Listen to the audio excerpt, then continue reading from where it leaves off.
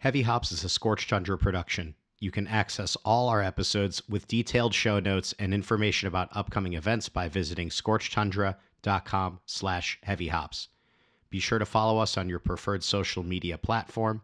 Subscribe, leave us a rating or review on Apple Podcasts, Spotify, or wherever you access podcasts. Thanks for supporting us and enjoy the show.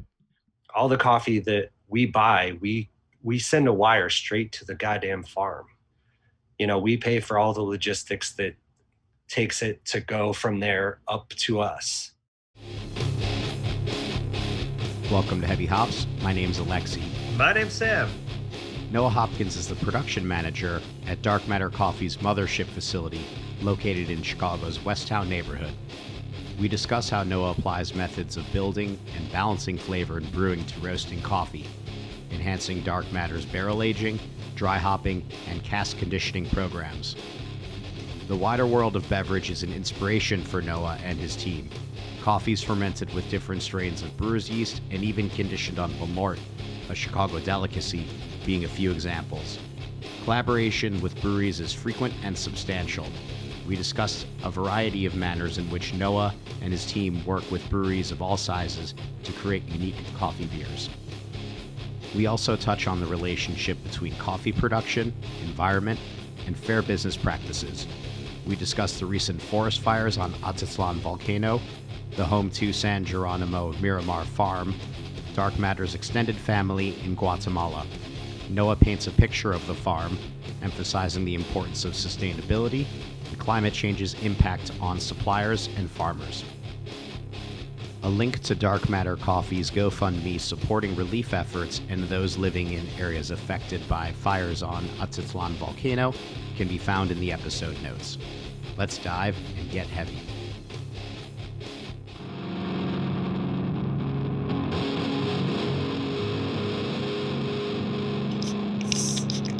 Noah, welcome to Heavy Hops. We're really stoked to have you with us today. Great to be here. Very excited to sit down and chat with you guys. Excellent. When you and I first met, we met in the context of working at Local Option and in the beer world. How did your kind of interest in beverage, whether it's like coffee or beer, how did all that, what were the foundations of that? I can't really particularly remember. I've always been very interested in beverage. My first love was coffee. I remember going and drinking mochas at Higher Grounds Cafe in South Bend when I was 14 or 15. We'd walk there from my dad's house. And I ended up working there in high school and part of college. And then when I went to DePaul University, as you also went to, I worked at Starbucks, unfortunately. And yeah, I mean, during that college experience, you know, I drank my fair share of Busch and whatnot, but also started with my meager amount of money finding better beer, mostly imports at the time. So the most notable that I remember drinking was Schneider Weiss, and all my friends thought I was crazy. So yeah, I've definitely always had I don't know if it's always been an equal love, but a large love for both of those beverages and others. Yeah, and so then I went on and worked for Intelligentsia when I graduated. And then after that, went to Local Option, where we shared our mutual experiences, and then on to Dark Matter. Yeah, I think in those days of meager extra funds, we even frequented the same store that would sell underage folks. Yes, I don't, Elizabeth's, right? Yes, the fine establishments of many moons ago would sell to folks not of the age. Yeah. Yeah, me and my friends used to trade who had to go in and buy because the proprietor, he had to known everybody was underage, but would make you talk to him for like an hour. And so they're like, no, it's your turn. Hmm. But yeah, that's Uh, what I would get at Elizabeth's was Schneider Weiss.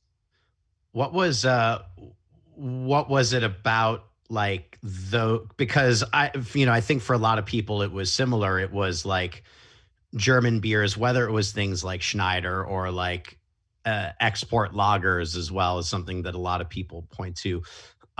What was it that attracted you like towards those brands, toward, because there was like American craft that we could find a little bit too at that point. What was it that that took you to those brands?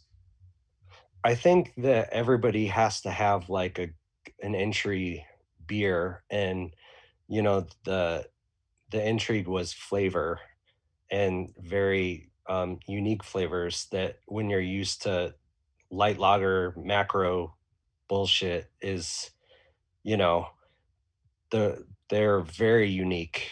And there was American craft beer, but it wasn't really uh as pronounced at that time. I also, when I worked at Starbucks, I also worked at Pequod's Pizza. And one of my also early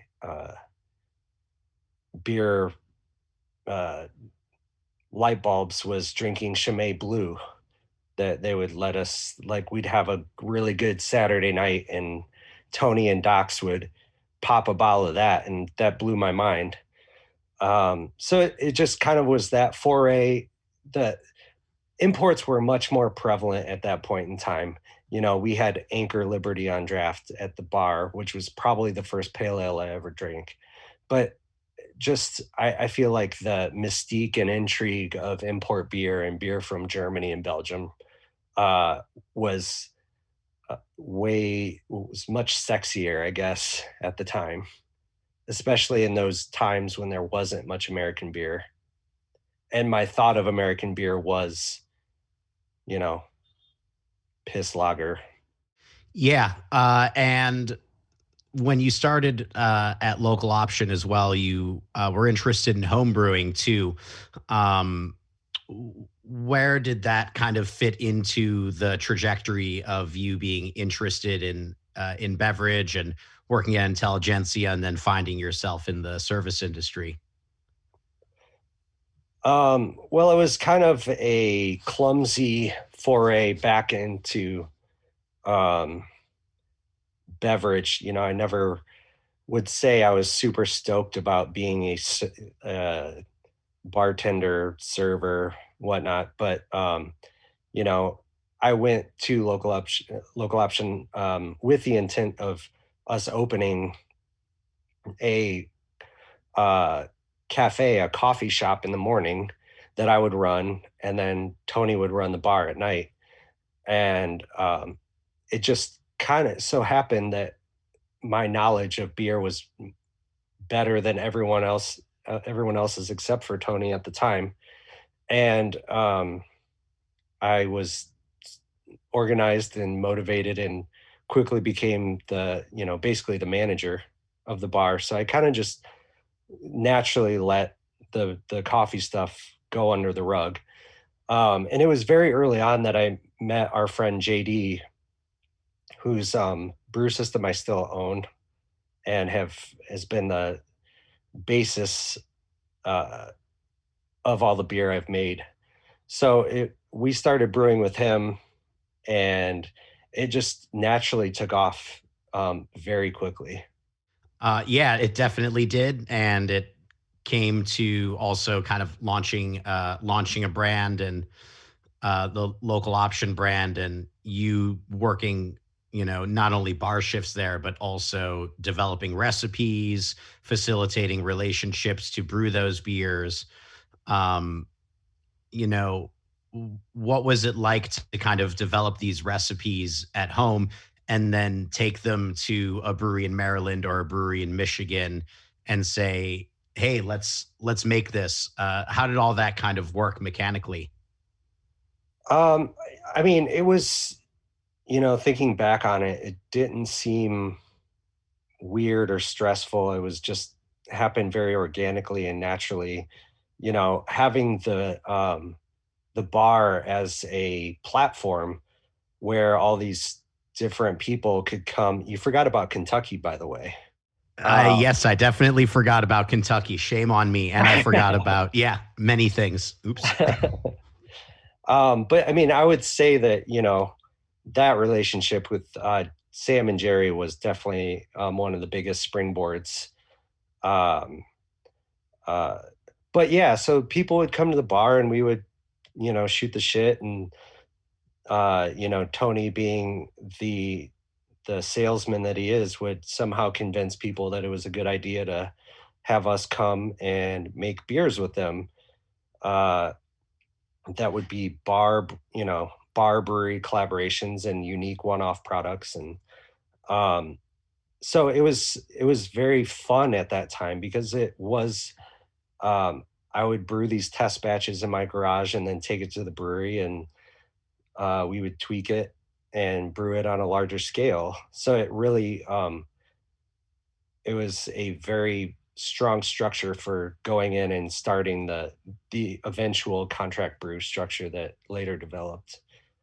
Um, but yeah, Yeah. And so from, home brewing and then taking these recipes to the brewery, was there ever a point where you got technical training in this, or was it all kind of test at home, bring to the brewery, tweak with the brewers there and see what comes out?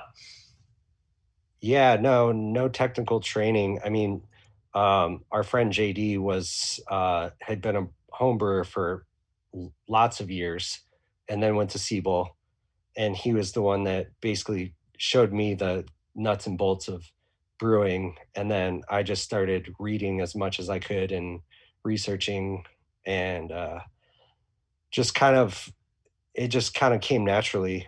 So and I had like I said, the having those relationships and doing these collaboration beers, having the mentorship of Jerry Nagy and Mr. Wiggs of the Brian nature, and all these other people, definitely accelerated my knowledge and abilities much faster than probably would have happened otherwise. And when you were starting to homebrew, were there certain breweries that you were taking inspiration from, or certain brewers that you looked towards when you were making recipes, or did you kind of go off on your own and try and create things that you thought were unique and interesting in your own? Yeah, I mean, I think it was sort of a mixed bag. There are definitely beers that were inspirational to me, and a lot of those being brewed by the people that I was being exposed to.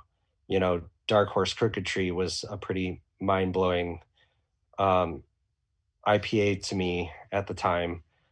Surly Furious was I definitely made a beer that was inspired by that. Um, I would say that another beer that was also inspired by Surly was the Morning Wood. Um, was inspired by Coffee Bender, but for the opposite reason, in that having such an affinity for both beverages, I found it offensive how coffee forward that beer was, and that it lacked any balance and uh, there needed to be coffee beers needed to taste like beer.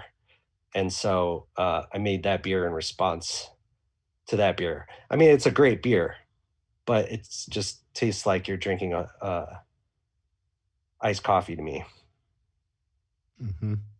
Yeah, I remember, one of the things that was unique about Morning Wood was the fact that at that time there were so many beers in the market that were heavy on roast, and then the coffee would have a roast character as well, and some of the nuance of the coffee would get lost.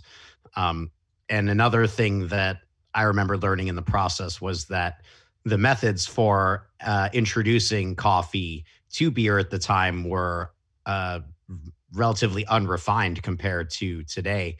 Um, do you still feel, looking back now, that that's a fair assessment? I definitely think that's a fair assessment. I think uh, the way and the respect that coffee deserves in beer has changed. It's always been, I feel, this is just opinion, I guess, but that it has been um, underrepresented, underrespected in the beer community and culinary community in general. You know, you have these Michelin star restaurants and they just, you have this amazing meal and then they serve dog shit coffee afterwards. So, yeah, I think that there just need to be exposure and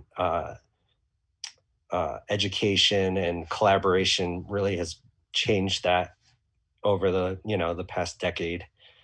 Um, and funny enough, I since we're still talking about Morningwood, or we're talking about Morningwood, it's a funny segue into my how I became to know dark matter. Um, so when we first started doing Morningwood, uh, I used Blue Bottle coffee because having come from Intelligentsia, it was Intelligentsia, Blue Bottle, and Stumptown were the big players in the game. They were all still really tiny comparatively to what they've become now. But I was just like, this is the great coffee, so this is what I'm going to use in this beer.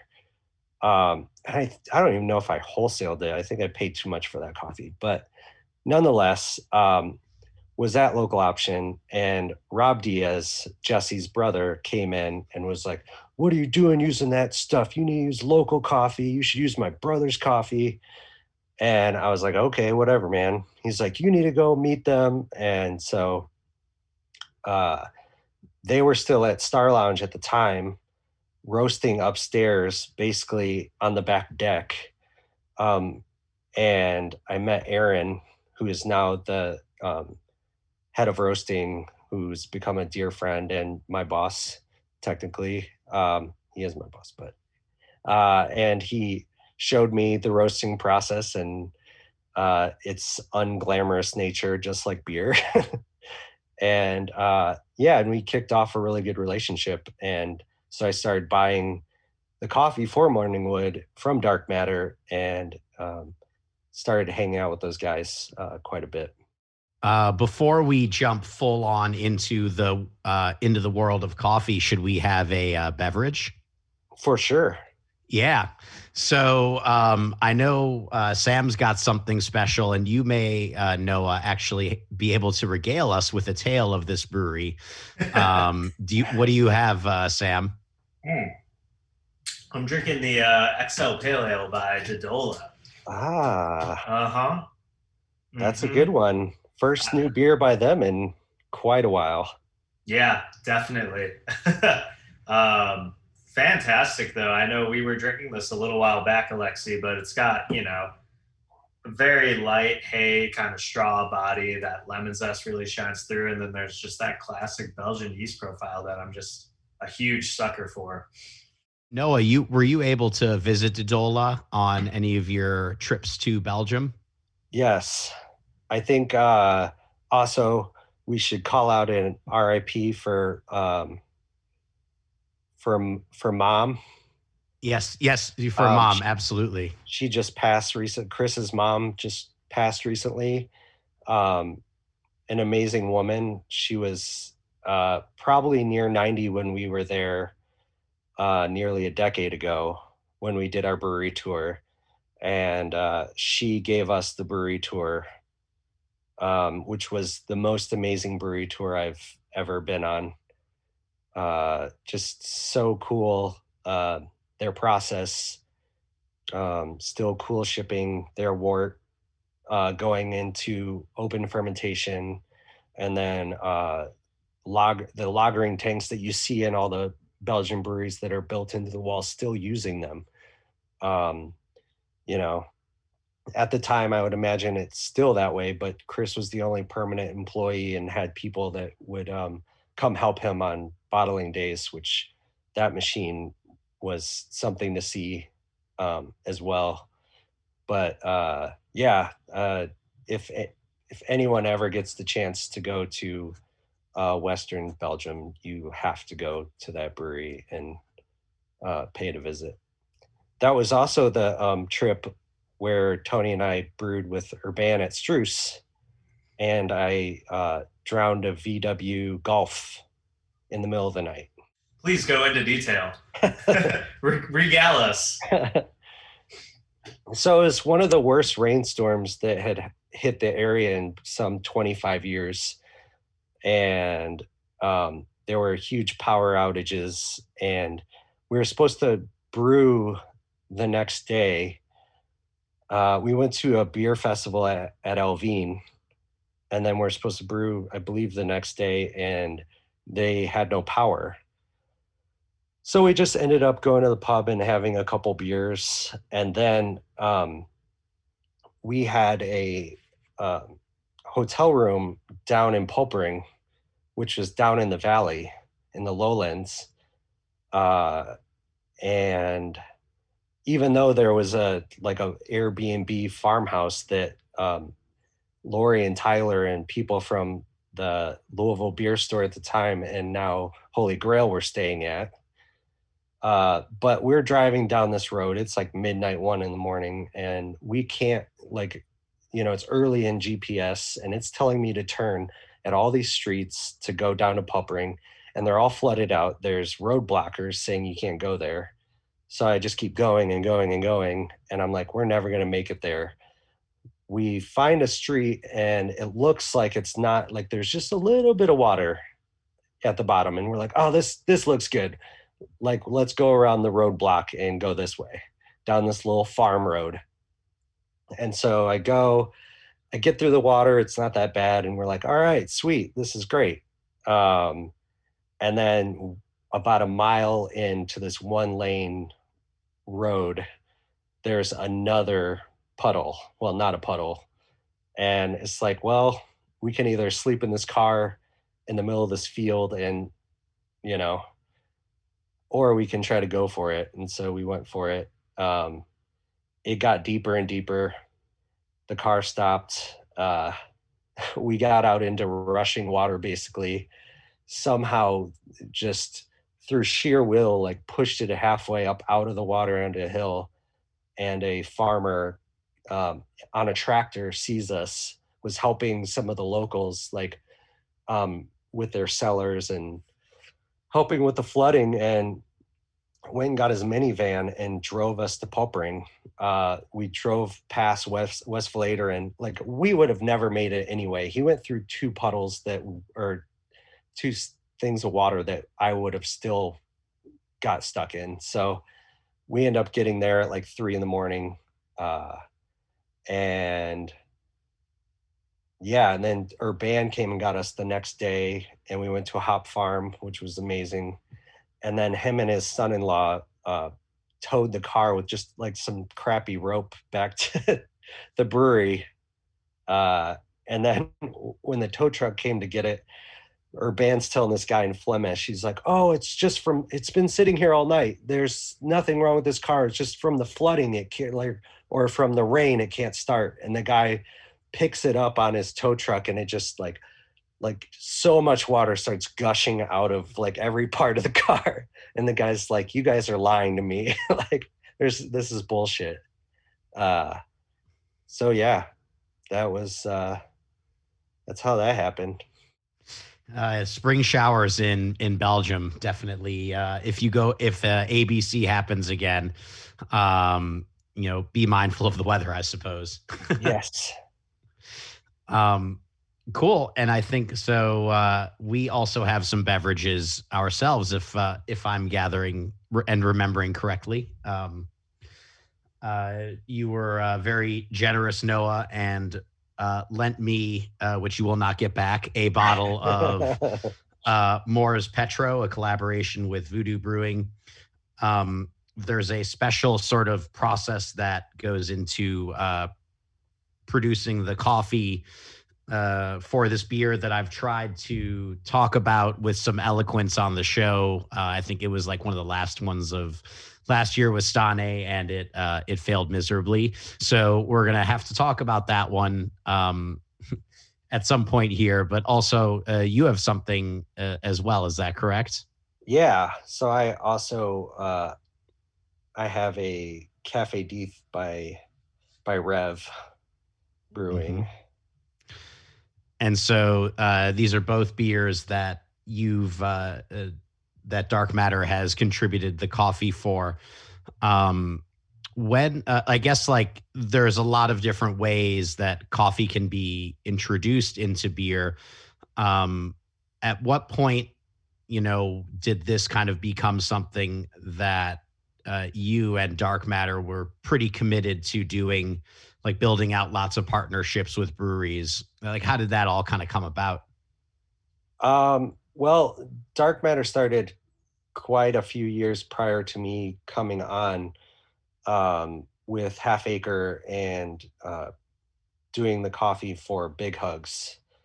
I think this last year was, I feel really stupid for not remembering, but year 11 or 12, um, It was 12th one of the two. anniversary. Yeah, I think it was year 11. Yeah. Um, so yeah, so there was many years of Big Hugs, as far as coffee beer is concerned. Um, and then I think the year prior to me starting, uh, Dark Lord, Three Floyds Dark Lord started having uh, our coffee in it.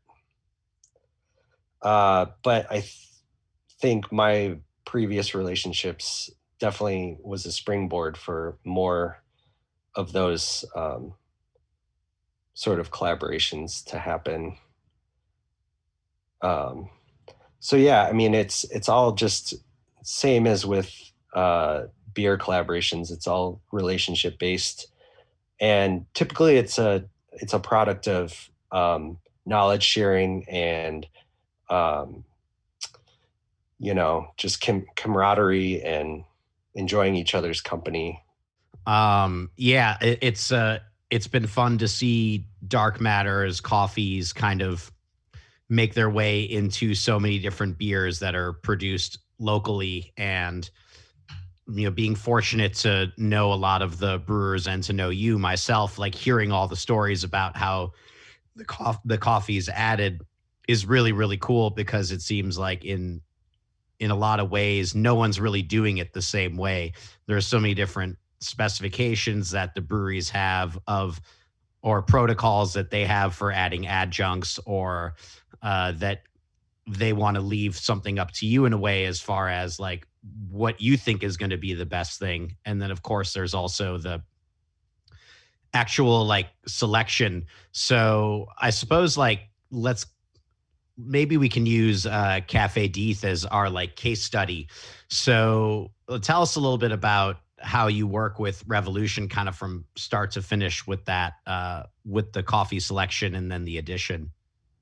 Yeah, so like you're saying, there's a lot of different ways that coffee can be introduced. In the early times, people used to put it in the boil or in the mash and other really nasty ways. But I think that it's come a long way. And to your point, there are a lot of breweries that they have a way they do it, and that's how they do it. And we have uh, little to no involvement, aside from providing our amazing coffee. And then there are other situations where, um, uh, such as Rev, where they have their method due to the, their production method. And so we don't really have much to say with how it's introduced, but we do have a strong part in the selection. And so that's something that has made that, project and partnership fun. Marty from Rev is a amazing dude and a terrific brewer, and I think his barrel aging program is second to none. But above all that, his inclusivity and thirst for knowledge and, wanting to make the best beer and have us have a say in it and has been really, really fun. So every time we make that beer, uh, we'll bring, we'll basically whittle it down to like 4 or 5 coffees, and then they'll extract them into a howler or growler, and then we will sit down with 4 or 5 of their brewers, and then 4 or 5 of us, whether it be me and Kelly, who's our QC manager, or Aaron, director of coffee, or whomever. And we'll just blind taste, do a double blind tasting, write down our impressions, and discuss it. And kind of through consensus and conversation, come up with either a clear winner, or we'll figure out that we're going to do a blend, or whatever the case may be. But it's always fun and educational, and has created a really good product. Mm-hmm.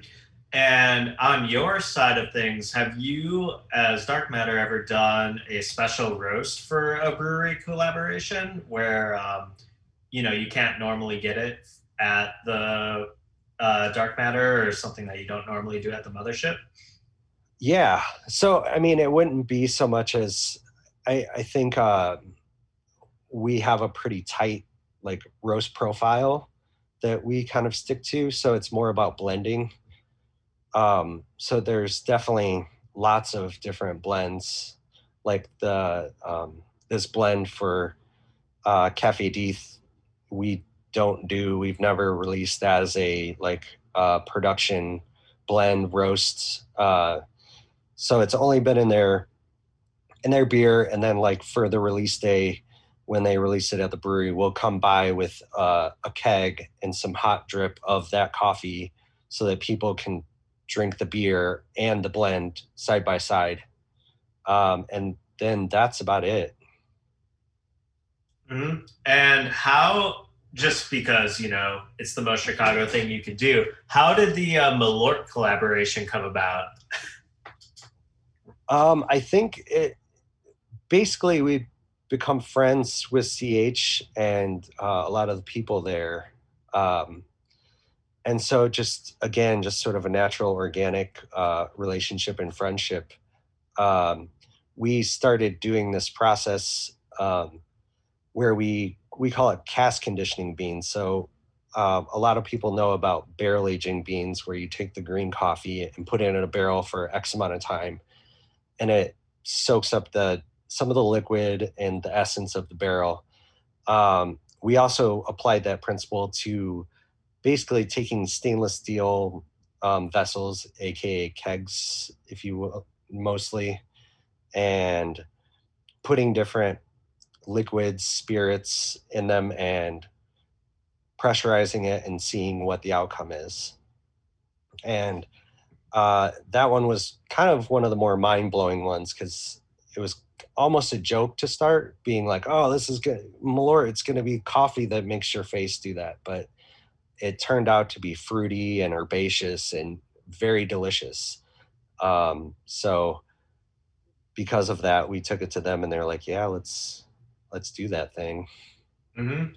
Yeah, I remember the first time I had it. I think it was at a Half Acre event, actually. And I was really shocked, because we all know Malort as this extremely bitter liqueur, and then coffee itself is inherently bitter as well. And so to see the end product come out very, very fruity, and that floral kind of aspects that you do get in Malort, but is immediately drowned out by all the bitter aftertaste, it was kind of cool to see all that shine through. And did that just come about in one test of trying it out, or was there a period where it took to get that kind of right?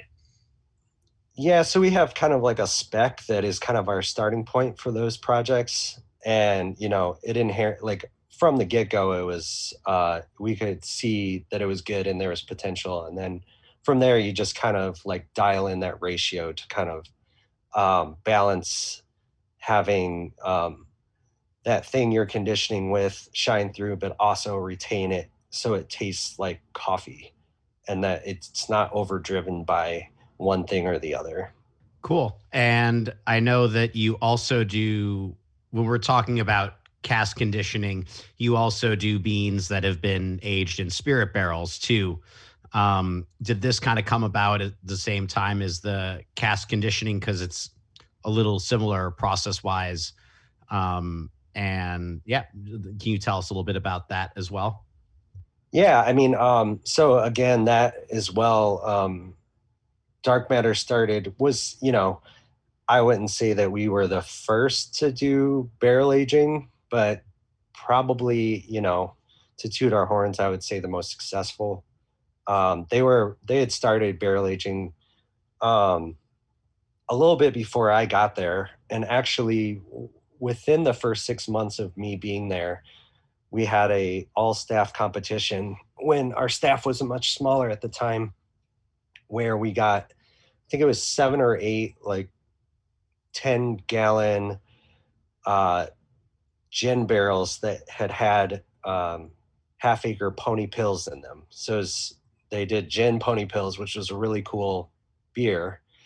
And so we all divided into teams, and we're uh, being dark matter, of course. There were no rules. There was like, you could put as much beans in it, you could keep the liquid in, you could dump the liquid out that was left in the barrel, you could use any kind of coffee, you could age it for any amount of time. I think there was a cap of like, 6 months or something.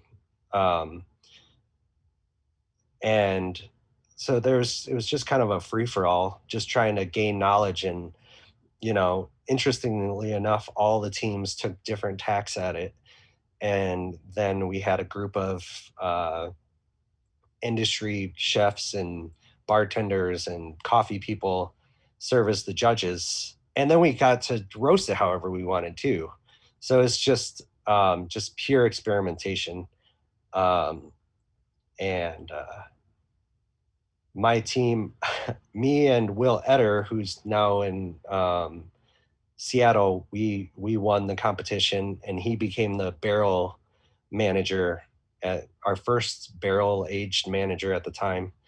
And so I think a lot was learned in those early days. And I think the process has become a little bit more streamlined, and we know what works with what, and uh, what sort of beans react well with certain barrels and not. So it's become a bit more of a science.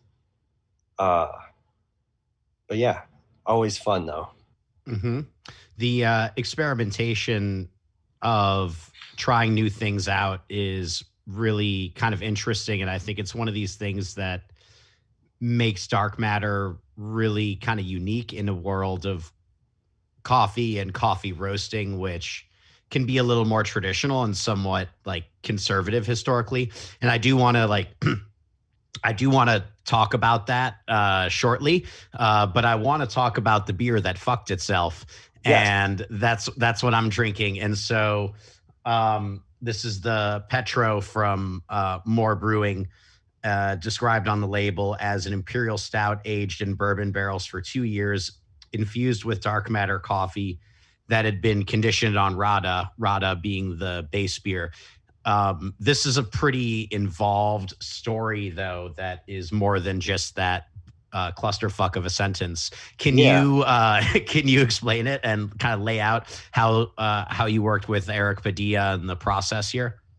Yeah. And so to start off, I love those guys. Definitely a newer relationship compared to a lot of the other ones that had been established, but have known Eric for a really long time. And he reached out to me when he was still at Corridor, and we did a beer together there before he moved to Moore. Um, but yeah, those guys are some of the most open-minded there are, and definitely are looking to us for a lot of guidance as far as the coffee goes, and even extraction method. And so it's been a fun partnership in uh, trying to figure out new ways and different ways of doing things. And um, the basically the thing we did with that Petro is something I've wanted to do for a long time, but logistically, it just hasn't made sense. And that is um, having a barrel from the beer that it's going to go into, uh, barrel aging it and then putting it back into that same beer. And traditionally, I thought of it as being uh, a process that would uh, take a long time. So we figured out a way to do that um, by our conditioning program. And in that, he emptied the Rada barrel and then put it into the bright tank and brought us some of the liquid. And we in turn took that beer and conditioned the coffee with that beer, which takes about a week, roasted it, and then it needs the rest, and then brewed it at like we call it mock espresso. It's just this insane strength coffee. It's probably 6 to 8 times the strength of a normal cup of coffee. Um, just gnarly stuff. If you get it on your skin, it gives you goosebumps because there's so much caffeine in it. Um, and then so we gave them the kegs back. They shot it into the bright tank and then packaged it. So definitely, I had been wanting to take a beer like the barrel aged version of something and then put it back into itself like that for a long time. And so um, them leaving a barrel aged beer and taking up a bright tank for 2 to 3 weeks so that we could do that part of it to make that project work was uh, somewhat crazy. Yeah, it's as we kind of talk about with barrel aged beers like this, there's a lot of time intensity that's involved in making them, and apart from just all the specialty ingredients that go into them, time and space are also variables in this as well. So it's definitely like a huge nod that they want to kind of go through all the motions of what you would like to do in this process. The final product is very, very incredible, if I must say. I'm normally not a drinker of 15% beers, but this is fantastic in terms of the how the mature sort of like roast and coffee profile becomes almost like peanut brittly. Like it there's so many different flavors that come together, and it's now that it's kind of been sitting out and open for a little bit, it gets when it loses the carbonation and becomes kind of like fortified and is just like this sweet still liquid. It's really, really fun. Yeah.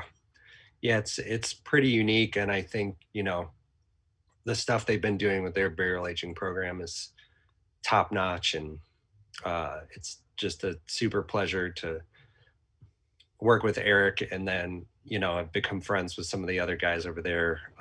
Steven, their general manager, is a just standout dude. And it's just fun to, you know, uh, have those relationships and be able to build upon them. I mean, it's the reason to do these sort of things, and one of the greatest pleasures in my professional life. Absolutely. And now you also have different yeast experiments and hopping experiments as well. So, what's kind of involved in making like a hopped coffee? And I mean, this is an infrastructure experiment. There's a lot that goes into it. How did that? Tell us about the genesis of that. Yeah, so um, it was something that was starting to be kind of fiddled with by ourselves and our producer Finca Santaronimo in Guatemala. Around the time I started, um, he was starting to do some wine yeast experiments and had done starting to use cocoa mucilage as an additional sugar source during fermentation. So I think there's a little bit of background that is necessary to really understand what I'm going to talk about. And the main part is that coffee is fermented, which most people wouldn't realize. And it's not fermentation for the sake of producing alcohol. It's fermentation for the sake of washing the mucilage, aka sugar, off of the skin of the bean so that it can be, so it's clean and can be dried. If all that sugar were left on there, all sorts of wild yeast and bacteria and nasty stuff would eat away at it and would be soaked into the porous bean and would basically make it rotten. So it's a way to make it stable so that it can be dried and stored and then shipped all over the world and then roasted. So green coffee is typically stable for, the goal is for a year or less. Certain beans we found can be taste fresher longer, but kind of the standard is a year or less. And then obviously roasted coffee is way less than that, and that you want to drink it as fresh as possible. Some say 2 weeks, some say a month. It just depends on what you're talking about. Nonetheless, the whole goal was to kind of increase and expand that experimentation and take it on a whole new bet. And having the beer background that I do, we decided to start experimenting with beer yeasts and hops. So it sounds pretty simple. Okay, you take some yeast and then you put it in, and then there you go. But we're talking about a farm on a volcano in a super 3 hours from Guatemala City in a remote part of the country. So the logistics of getting the yeast there were somewhat problematic. So to start, we would take dry yeast, like 500 gram bricks that you would use to ferment, say 10 barrels of beer, and bring those down. So the first part was getting the proper amount of yeast to have a successful fermentation. I feel like when we first started, it was using smack packs and trying to do it that way. And I just feel like there wasn't enough yeast to it actually having the desired effect. And so in that experimentation and fermentation, we definitely tried to hone in on what was happening, how much was being used, signs of fermentation, and just getting good metrics of the actual project. So then last year, not this past harvest, but the previous one, because this year we obviously weren't able to go to Guatemala. But the previous harvest was the pinnacle thus far, in that we were able to collaborate with Omega Yeast and take their liquid pure pitchable yeast down and use different varieties of yeast that aren't available in dry yeast form, and use those to ferment with. And I feel like we had really extraordinary results. And on the hop side, it was just like, how much hops should we use? When we first started doing it, it was like, oh, well, we'll use 10 pounds of hops. And at the height, there was one batch we put 88 pounds of hops in during fermentation. And that was turned out to be a pretty wild coffee. Mm-hmm. Yeah, for sure. And kind of through all this experimentation and trying new methods of roasting coffee and presenting coffee in a new way, Dark Matter is kind of breaking this mold of the conservative nature of the coffee roasting industry, and pushing it in a more progressive way. What is kind of the drive that pushes Dark Matter to do this? Is it inherent in the owners and the staff who works there, or is there something larger at play? I mean, I think that's what you're saying is as large as it gets. Is like if the owner, aka Jesse, he has to be insanely involved in. I mean, he's spearheading it because it's it's his company and reputation on the line, and it is Dark Matter has always been really punk rock and very open to the cultural and uh, never fitting within that box. And I think that there is a part of it that um, the what would you say the status quo says what we're doing is bad, and it's bad for coffee, and that it's not a clean cup and all these things. And I think that kind of just drives it forward even further, because it's kind of like, fuck you, like how like your conception of what coffee is isn't necessarily always right. There is a place for a beautifully produced cup of washed coffee from wherever in the world, and a beautiful natural or whatever. But I think in that there's also room for other things. And we're not trying to present these things as they are the others. So there's no smoke and mirrors. It is what it is. Yeah, I mean, I guess, why this punk rock attitude towards coffee? What drives everyone who works there and the owner to feel like taking something that is so established and has these kind of refined boundaries and just breaking those molds? There's certainly a drive not only behind the owner, but everyone who works there as well, right? Yeah, I mean, it's for sure a culture, and I think it's the culture of the company. We're not people that are you're everybody is kind of quirky and an outsider in the sense that we're all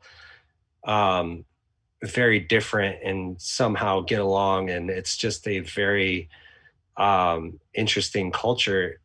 And the company is founded on focus on the arts and collaboration with musicians and with street artists, and now breweries, and just it's about moving forward in progress, and never like never sitting on your laurels and getting used to what you have. There's always more, and there's more to give, there's more to gain. Yeah, I think, when people think of coffee, they don't really think of coffee roasters. The first thing they think of is the coffee shop. They think of Starbucks or, another big chain. And typically their variety in their coffee, they see it through the drinks that they drink.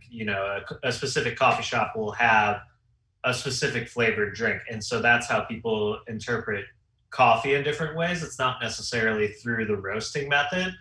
Um, and so I think, looking at Dark Matter and not only the ways in which they roast coffee, but also in the different ways that you condition the coffee with beers and hops and different ways, that's driving the industry to push forward. And, are you seeing other roasters follow in your footsteps now after taking that jump inward?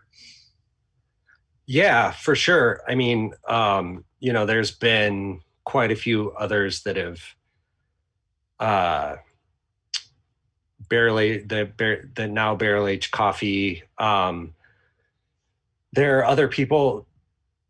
I've been fortunate enough to go to San Diego and participate in the Carnival of Caffeination put on by Modern Times, and that's a really fun event. And so it's kind of a summit of different brewers and coffee roasters. I think there are 20 to 30 brewers and 8 to 10 roasters that are involved, and we do a coffee cupping the one day, and then there's a whole basically seminar where everybody comes together, and you have speakers. I have spoken on our coffee fermentation at that event, and it's basically just everybody trying to gain more knowledge and make better coffee beers and understand coffee better, and then the roasters to understand beer better. And I think that, that was a place where I've seen, Modern Times did some hop experiments where they basically took coffee and put hops in some water or some liquid and basically infused it like we do our cask conditioning, with some pretty good results. It was pretty interesting. Just definitely a different method than we've used, but it definitely, I think I would be amiss to say we didn't inspire some of that at that point in time. I don't think it's ever going to become gangbusters or any sort of industry norm. But, if we cause other people to think about coffee differently and approach it differently and maybe find a flavor that, enjoy or respect coffee in a different way, I don't know, then I think it's a pretty cool thing. That coffee, that caffeination symposium sounds like a fucking crazy time. Yeah, definitely. Yeah. There were definitely some wild nights in San Diego during those couple years of doing that. I want to talk a little bit about where Dark Matter sources its beans from and how that's kind of changed over time. And let's start with that. Like, when Dark Matter was starting versus now, are the suppliers different? And yeah. Yeah, no, for sure. Yes, definitely. It's a very, very, very different story from beginning to now. In the beginning, when they were, first starting to roast above Star Lounge and toll roasting down at Bridgeport Coffee in the early days, the accessibility to that coffee was very different. All our purchasing now is based on relationships, and at that point, like most roasters are buying their coffee from importers, distributors, that sort of thing, and it makes sense because there's a lot of logistics to get that coffee from point A to point B.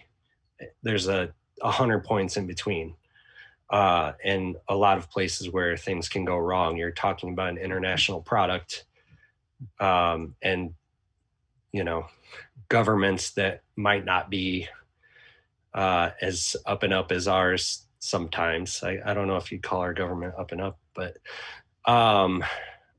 anyway, so you start off there, and then, luckily, Jesse and Aaron had that relationship with Mike down at Bridgeport, and he was actually he was importing his own coffee from El Salvador, which was some of the coffee that they were using. So they saw that model and that it was able to work, and even on a small scale such as his. Over time, they met our producer in El Salvador, Federico Pacas, via the Specialty Coffee Association. They started texting back and forth, and they went down and started that relationship, and it's, stronger than ever. And he's a great guy, and he has great coffee. I've been down to El Salvador. The difference with his coffee versus Guatemala is he has his farms on kind of all over the place, surrounding San Salvador, and then his mill is somewhat central, where the coffee is produced, or where the coffee goes to be fermented. and stored and all that stuff. Whereas Guatemala, the farm is all on the side of the volcano Atitlan, and then you go straight down the mountain to the mill. But kind of a funny story of our Guatemala producer is that was a chance happenstance meeting. Georgie, our producers down in Guatemala, they also make cheese and dairy products, and they were coming to the U.S. to tour some cheese producers in Wisconsin, and asked one of the producers where they should go to get coffee in Chicago, and they told him Star Lounge, and it was in the middle of the winter, and Jesse was out front shoveling the snow and making sure that the sidewalk was clear, and they walked up and hit it off, and they were planning on going to a trip down to the Atitlan region on the other side of there's a huge crater lake called Lake Atitlan, and they were going to visit some people on the other side of the lake, and then ended up going to the farm at the end of their visit that time, and it just snowballed from there. So it's all very relationship based. We have from time to time bought some coffee from Colombia that is via importers and distributors, but almost every farm that we've bought from someone from our roastery has went there and been at the farm and cupped coffee at the farm and stuff like that. That's an incredible story on so many levels of both kind of happenstance and also about how not dissimilar all these industries are as far as like the dairy industry and coffee and even the beer world too. When you look at like so many breweries from like post World War II, like they're all like repurposed dairy. Yeah. So there's just so many different kind of correlations here that occur. That's really interesting. And so now over time, you've been able to put equipment into these coffee producers' facilities as well. Is that correct? No, I mean, it's more just having a really close relationship and going down there multiple times a year and seeing what they are planning on producing and what our needs are and what the market is. Like it's just about collaboration of what we're going to buy and kind of what their needs are and what our needs are. But yeah, no, there's really no equipment we've given them. We definitely, well, I mean, to the extent that we've inspired them, like, so Guatemala is a water mill. So we're getting a little bit more technical here, but so because of the way the farm is laid out in Guatemala on the side of the volcano Atitlan, there's the huge giant crater lake that's a mile-high lake on the other side of the volcano. And that water seeps through the volcano and down these streams and stuff into Finca San Geronimo. The entire farm is powered hydroelectrically. They have these huge turbines that create all the power that they use, and I believe give some back to the grid. Because of that, they also have all this water to be able to process the coffee that way. So when the coffee comes down off the mountain, it goes into this huge vat that basically it's the beginning of the processing. So anything that floats is bad cherries and it goes over the side. Anything that sinks goes up through a siphon, and then travels down through what's called the depulper. So it's basically just tearing the skin off of the coffee bean, leaving behind the mucilage. And then that travels down through a stream and into the fermentation tank. And that's the point in which we would, where fermentation would naturally occur, or when we're there freaking it out with beer or wine or hops, yeast or hops. And then once it's done fermenting, it travels down this little channel to the drying pads. And in that process, there's still some of the coffee beans that are lighter, and those will float in this channel. And then those are classified another way. And the better beans will sink in this. I mean, it's long. It's hundreds of, maybe 100 yards. It's pretty far.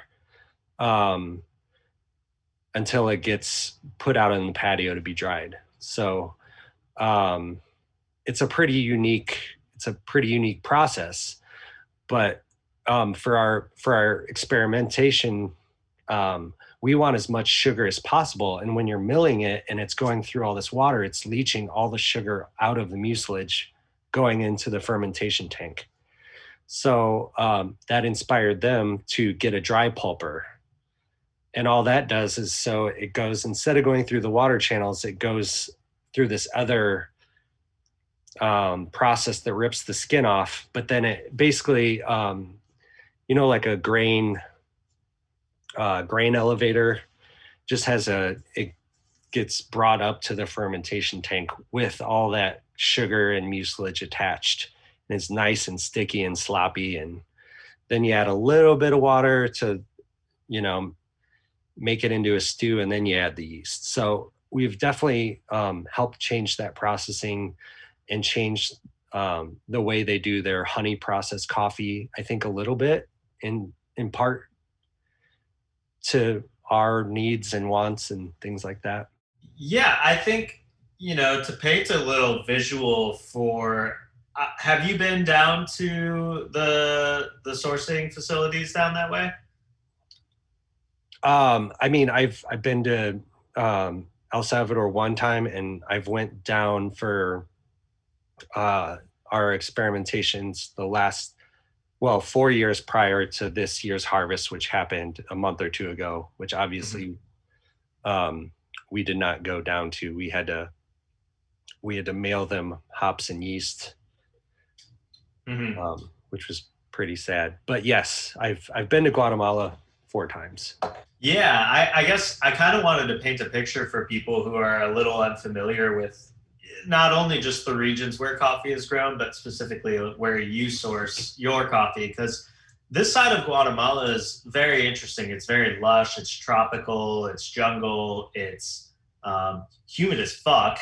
Yeah. All the time. And I guess, just to paint a picture for people what this environment is like where you're sourcing your beans from. Yeah, I mean, obviously I could speak a little bit more to Guatemala. It's a very unique region in that area, and just in the world in general. It is it's about 3 hours, I would say, northwest of I can never remember like the direction in Guatemala, but it's in an area called the Ring of Fire. There's a string of a bunch of volcanoes that kind of surround Guatemala City, and Atitlan is one of them. There's a somewhat famous volcano in the region called Fuego that just erupted I think like a year ago. It was not terrible, but it was not good. But when you're standing at the farm, you can see Fuego, and I can never pronounce the other volcano that's next to it, and I'm gonna get made fun of for not remembering. But you can see Fuego in the morning. It's puffing. We've went out onto Atitlan to watch the sunrise, and it rises behind those volcanoes. Um, I'll text you guys some of the pictures. It's one of the most stunning sites you'll ever see, but it's the most beautiful place I've ever been. It's and the farm in general is truly remarkable and unique in their care for the land and the way they produce their coffee and their farming practices. They use no pesticides or herbicides. They've created these natural ways. They use these funguses and these tiny wasps to get rid of coffee borers, which are little insects that get into the coffee, and to treat royo, which is rust. And they compost insane amounts of compost. It's these giant mountains of compost. And the way they strategically plant things and treat the ground cover, and just everything is thought of and thought out and revisited and tweaked, and just the care for the land and the care for what they do and where they are is remarkable. There's also, it's very cool because the amount of, strangely enough, the amount of birds, the kinds of birds and the indigenous birds in that region, the number that are only found in that area of the world is, it's insane. They have like almost more, like, I don't know, hundreds more types of birds than we have in the United States. Yeah, no, it's definitely it's a very fragile region, and coffee also grows in a very fragile climate. So, to hear, the people within that region trying to take care of it in the best way that they can and maintaining these natural processes to continue production of something that is thousands of years old, it's, admirable to say the least. And I think, that's something people need to be more aware of when we talk about coffee and the fragility of how our climate is interacting with the growing areas. Yeah, and so that makes me think of a point of so one time we were, usually when I go to the farm, we stay at that farm the whole time, but we went on a trip and drove to Lake Atitlan, and not very far from where their farm is, going towards the lake, there's a farm that sells to Starbucks. And seeing the terraced out coffee and no shade cover, and just the complete opposite process in which they practice their farming, it's mind-boggling. You can produce more, your yield is higher and all this stuff for a certain amount of time, but you're just totally devastating the land. And I don't know, it's very glaring, like being in that place and seeing the ways that most coffee is produced makes it even more admirable. Absolutely. And, I think this kind of brings up a unique conversation of when we talk about the distinction between fair trade and direct trade. And, For sure. Fair trade is an organization, and it's got its merits, and I'm not going to completely shit on it, but it also, it's more about marketing than it is about helping the people that are actually producing the coffee. The trickle down effect, it's kind of like that. It is that trickle down effect of, oh yeah, we pay this much for the coffee, but then once you take out all the fees and the amount that actually goes to the farm, it's very deceiving and misleading. All the coffee that we buy, we send a wire straight to the goddamn farm. We pay for all the logistics that takes it to go from there up to us. Um, and that's a significant amount of money. And, our coffee isn't cheap, but it's worth it to be able to like have that sort of stability and traceability and consistency, and that we are good because we know what we did, and our farmer knows that they can count on what they're going to get. And there's not any sort of uncertainty whether we're going to be back or how much we're going to buy and all those sorts of things. Mm-hmm. Yeah, you bring up a good word, stability. It's not just stability for you; it's stability for the farmers and everyone in between. And if again, it goes back to that conversation of we want to maintain this delicate ecosystem that coffee grows in. I think not only looking after the environment, but the people in which we need to help curate this product and bring it to the global market. We need to take care of every little step, and it's rare, if not almost impossible, to find any other companies doing that, at least to my knowledge, with such a delicate product. Yeah, and it's only becoming more and more important with global warming. The harvest in Guatemala was like ended almost a month later than it normally does this year. And there are so many telltale signs that are can almost, there's no way not to trace back to global warming and climate change. And these people take this seriously, and it's their livelihood. And all these people we work with, they're working around the clock and thinking about how they can change their practices to deal with higher winds and more rain in the rainy season and drier dries in the dry season, and which varieties are going to be able to produce and thrive and also make a good cup of coffee. There's just so many factors involved. And another thing that most people don't realize is once you plant a coffee tree, it takes 4 to 5 years before you actually can use the cherry that comes off of it. So you have to be so strategic. I mean, can you think about having something and rotating a crop that you have to be 5 years ahead of where you're thinking right now? I mean, it's almost mind-boggling. Yeah, no, it is. It's a lot like wine too, and it's just as delicate. Grapes are just as delicate with where they grow, and we can tack lambic onto here as well. It's in danger of not the yeast not being able to survive in its current climate for in the near future. Yeah, so, I said, yeah, very good point.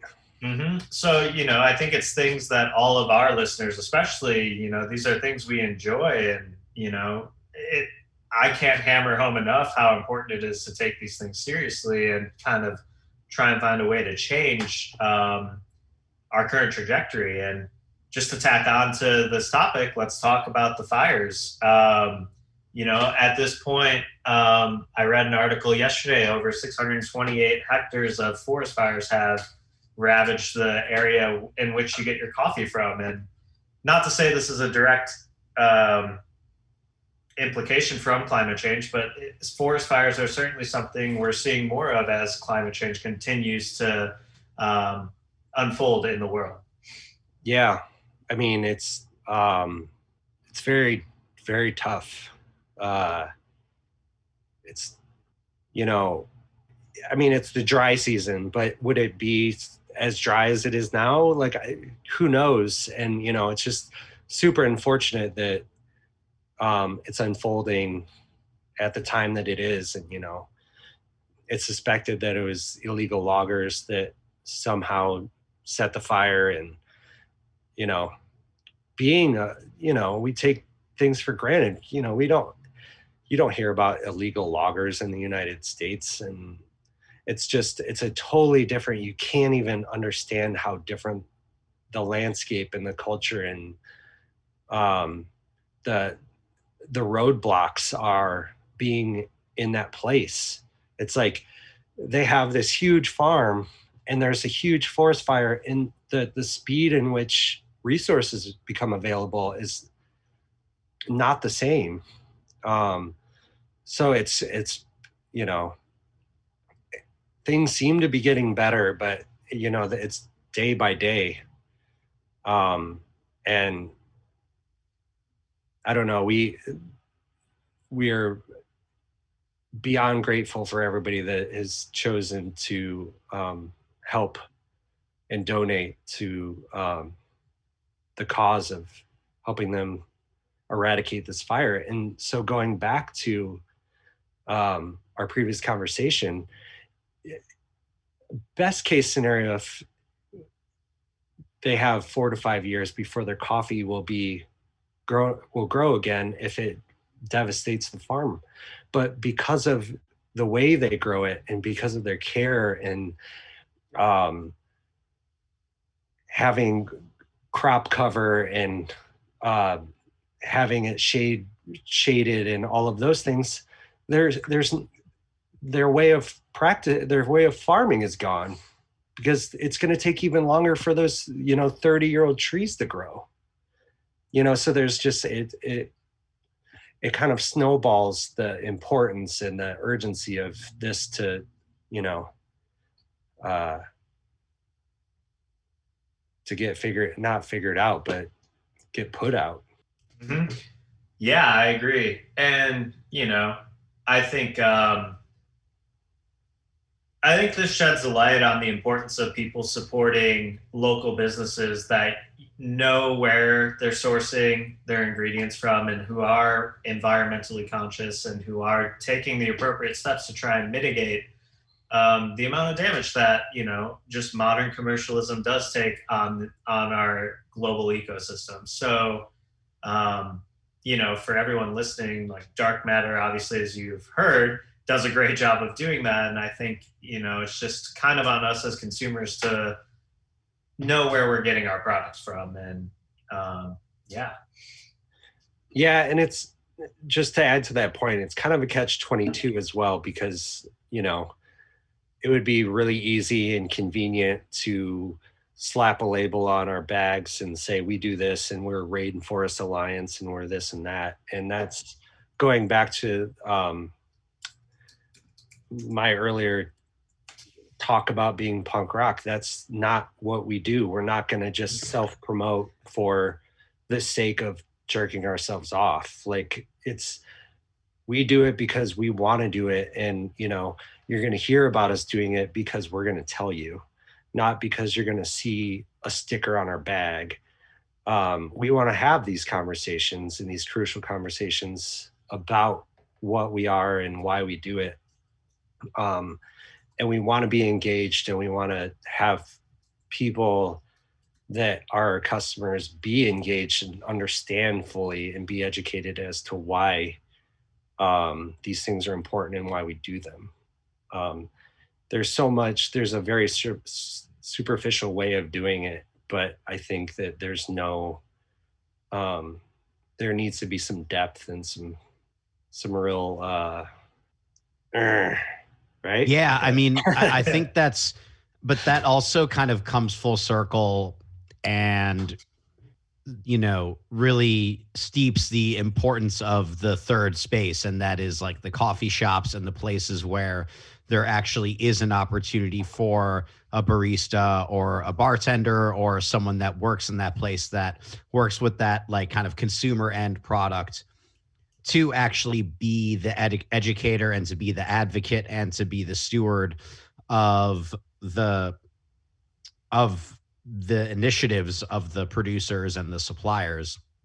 Yeah, it's a very, very, very good point. I mean, our baristas are the front line, and they are the people that are interacting and spreading that knowledge. And, education is very important, and training and education is very important in our company. So there's no sense doing it if we're not equipping them with the skills and the knowledge to convey those things. Because obviously providing good customer service and a great cup of coffee and consistency is one thing, but in parallel is that side of it.